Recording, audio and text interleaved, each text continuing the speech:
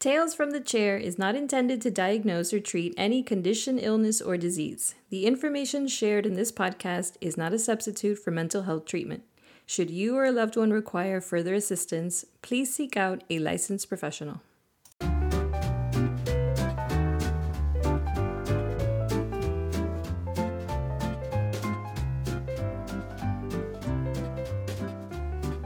Welcome back to Tales from the Chair. I'm Carlos Cardenas. Let's have a go at it.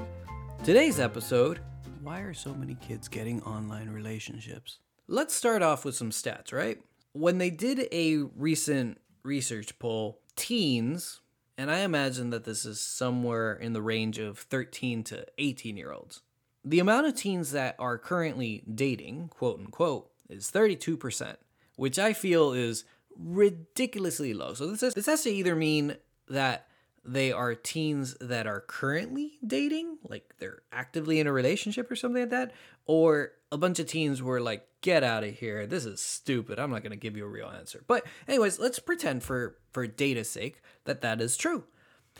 1/4 of that 32% is doing it online. Now, half of teens in some capacity use the internet to court. So liking and DMing on an Instagram, or sending some messages on Snapchat, or back and forthing with Twitter, all these good things. So kids use the internet for the sake of courting, but about 1/4 of these are strictly within the realm of online dating. So they basically are dating without meeting in real life. So boy in Tennessee is talking to girl in Quebec, or guy in New York is talking to this other guy on Discord in California. And so just to kind of give you an idea of what this means in comparison to other people, 27% of adults use online dating.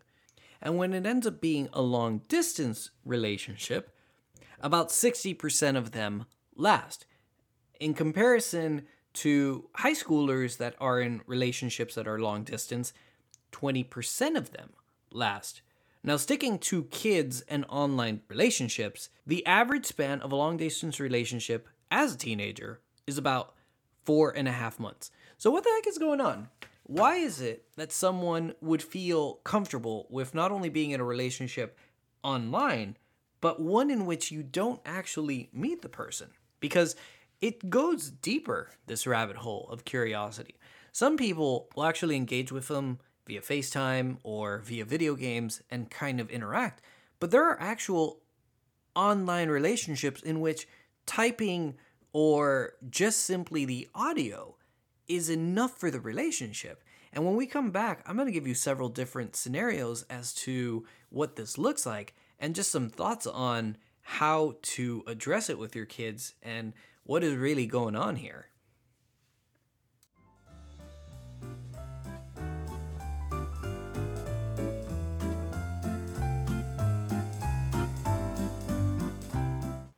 You know what's been happening a lot lately?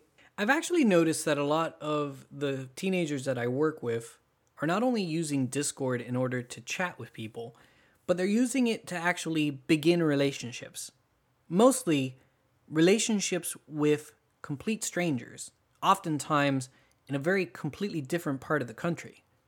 For those of you that are young but not so young, old but not so old, this is almost reminiscent of the AOL chat room days that used to exist in the late 90s, early 2000s, where people would just kind of enter into a chatting space and just start engaging with complete strangers, trying to interact with them, develop relationships, and then over time, either kind of get acquainted with them or just kind of allow them to drift off into internet buddy status.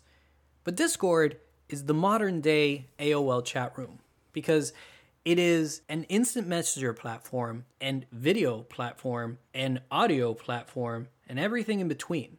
And what I've been seeing a lot lately is that people who find they are having difficulty socializing will often drift into Discord in order to connect with people. Sometimes with people that they already know, sometimes with complete strangers.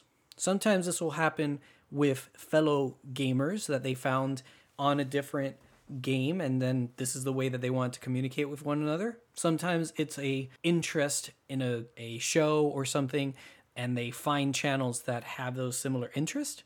But the story I'm going to share right now is about one kid who got onto a Discord channel and found himself questioning his own sexuality. You see, he followed some friends onto Discord in order to better connect with them because he felt self-conscious about not only his friendship status, but also not having as many connections with these people. And in entering the Discord channels with them, he followed them into different channels that often were LGBTQ plus arenas with strangers or friends of the friends. And what ended up happening is basically a conservative's wet dream, where this kid started actually identifying himself as first gay, then bisexual, then experimental, then just simply queer, because he was basically following along with what the people were saying so that they can like him. And you know what? It eventually worked, because one of the people ended up kind of connecting with him. They would play games together, they would talk. Turns out that person was from a nearby school, and their little immature romance starts up. But unfortunately, here's the thing about this situation. So he was transitioning into all these different emotional states, right? And then when it was time to actually act on it, he didn't know what to do with himself. And so unfortunately, one of the drawbacks that you see from online relationships like this is that once it kind of goes into real life, these kids don't know what to do. They don't know what to do with the physical component. They don't know what to do with the awkward aspect of talking to someone in front of you. And unfortunately, things collapsed. And this poor kid kind of went back to square one. And that's one of the trends that you're going to see with a lot of these stories, that you don't develop fully from these kind of interactions.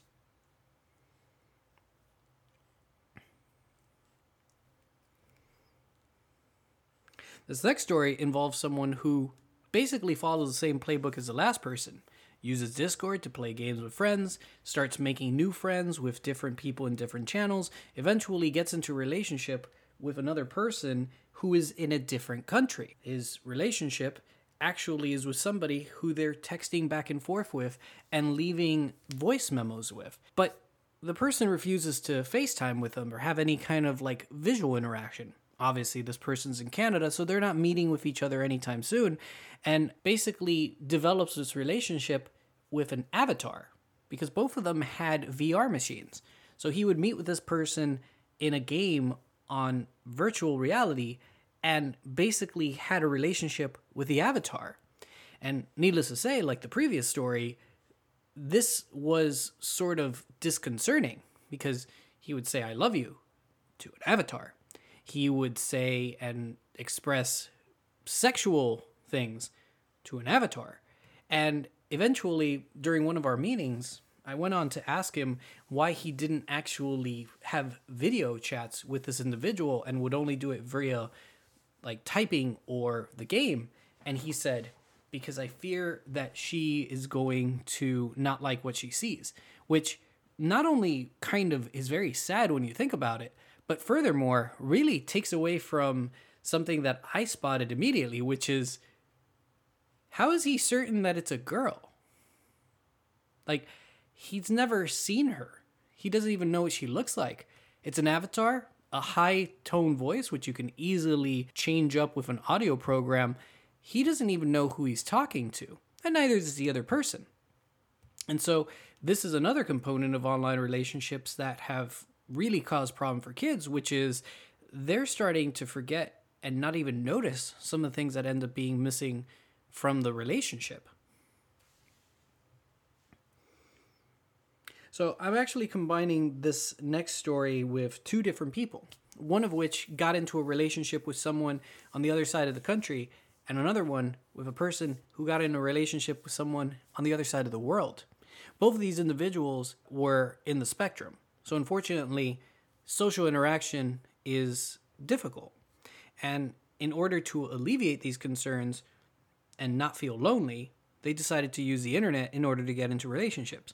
I don't know how they found these people. I want to suspect the one that found the person on the other side of the country did so through video games and through forum. But the one that found it through the other country, I have still to this day no idea how they did it. But the common denominator with these two is they would do video chats with these people. They would have intense sexual, virtual chats with these people. They would send gifts to their counterparts. And it behaved like a long distance relationship, but some peculiarities started occurring. So first off, for the person who was in the relationship with someone across in the country, we'll call her Dana. Dana had certain issues when it came to former experiences of abuse. So quickly, the patient I was working with found that Dana had kinks that he couldn't quite live with himself on. Very intense, forceful, dominating kinks. And he had a lot of trouble with what would that do to his self-esteem, because unfortunately he felt that he was basically borderline abusing her, even though it was to satisfy her kinks. Meanwhile, across the world, my other client is working with, let's refer to her as Tanya. And Tanya is enjoying the gifts that he's sending her. But unfortunately, he is not sending enough. So Tanya kept on using sexual innuendo and kept using promises of a beautiful future, but was fearful that he was not able to sustain her, would have her family actually engage in the FaceTimes to kind of show that it was important that he keep on working on sending her more things in order to be able to have a fulfilling relationship. It got so out of control with the Tanya relationship that she was actually asking my patient to change religions because their culture wouldn't be able to be with someone who was of a different religion. And my patient was just kind of going along with it. In spite of concerns yielded by his friends, his family, he felt that this was the way to go, to the point where he actually gobbled up enough money to gather up to make his way to Tanya's home country. Now, this story actually sadly ends on a sour note, much like with the other one with Dana, where both people buy tickets to go visit the other person only to have the other person immediately say that they got into an anxiety spiral and did not want them to come over, but wanted to maintain the relationship. And hopefully, when we get married a year and a half later, which, by the way, is a common thing that you see in these online relationships, what I'll get into in a bit, then everything is going to be fine. And that, sadly, is part of the reason why these relationships function for a lot of kids in these situations. There's the promise of more: sexuality, commitment, a future, and they get this sense of assurance that doesn't truly exist because their relationship already is incomplete, and a giant bridge exists separating their current relationship to what they're aspiring for. Are they being exploited by these other people? Probably not. Based on what I heard, Dana and Tanya were both equally problematic in their own ways and dealing with their own anxieties, insecurities, and potentially experiences of abuse, both familial and sexual, in their histories. But as for my patients, they couldn't see that all these shortcuts that they were taking were merely ways of engaging in escapism. And that is kind of the thing that, as parents, one has to discuss with all these kids. That escaping into an internet relationship doesn't necessarily fulfill what they're seeking out. It just merely covers up what's missing. And that eventually, when it's time to actually think about what a relationship means, they actually have no idea what to do with it. And as a parent, it is best to talk to kids about not only what it is that a kid is seeking from a relationship, but also what it means to be patient and what it means to deal with the insecurities that come with worrying about whether or not you're good enough for someone or for fear of rejection. And with that, we're done for today. I hope this was informative, and useful in knowing how some of the things that we often overlook tend to be something that we should actually start paying attention to, especially for the sake of those that we care about. And the best thing that you can do in these kind of situations is not chastise the child, the teenager, or the adult for getting in these kind of relationships, but actually bearing down and addressing why it is that they feel that this is the best they can do to begin with, and actually kind of coordinating what it is that they can do in order to not only alleviate their concerns, but even make situations like these more realistic, so they don't find themselves deep into a fantasy for months or even years on end. And that's about it for today. I hope you enjoyed today's episode. You can like or subscribe on your podcast provider, whether it's Apple, Google, Spotify, or the rest. You can follow us at sometalesfrom at twitter.com. Is it twitter.com? Yeah, sure, we'll say that. And lastly, you can email us at sometalesfromthechair@gmail.com. Send us any ideas, any thoughts, any suggestions that you want for the podcast. Hope you have a good one. Stay safe out there.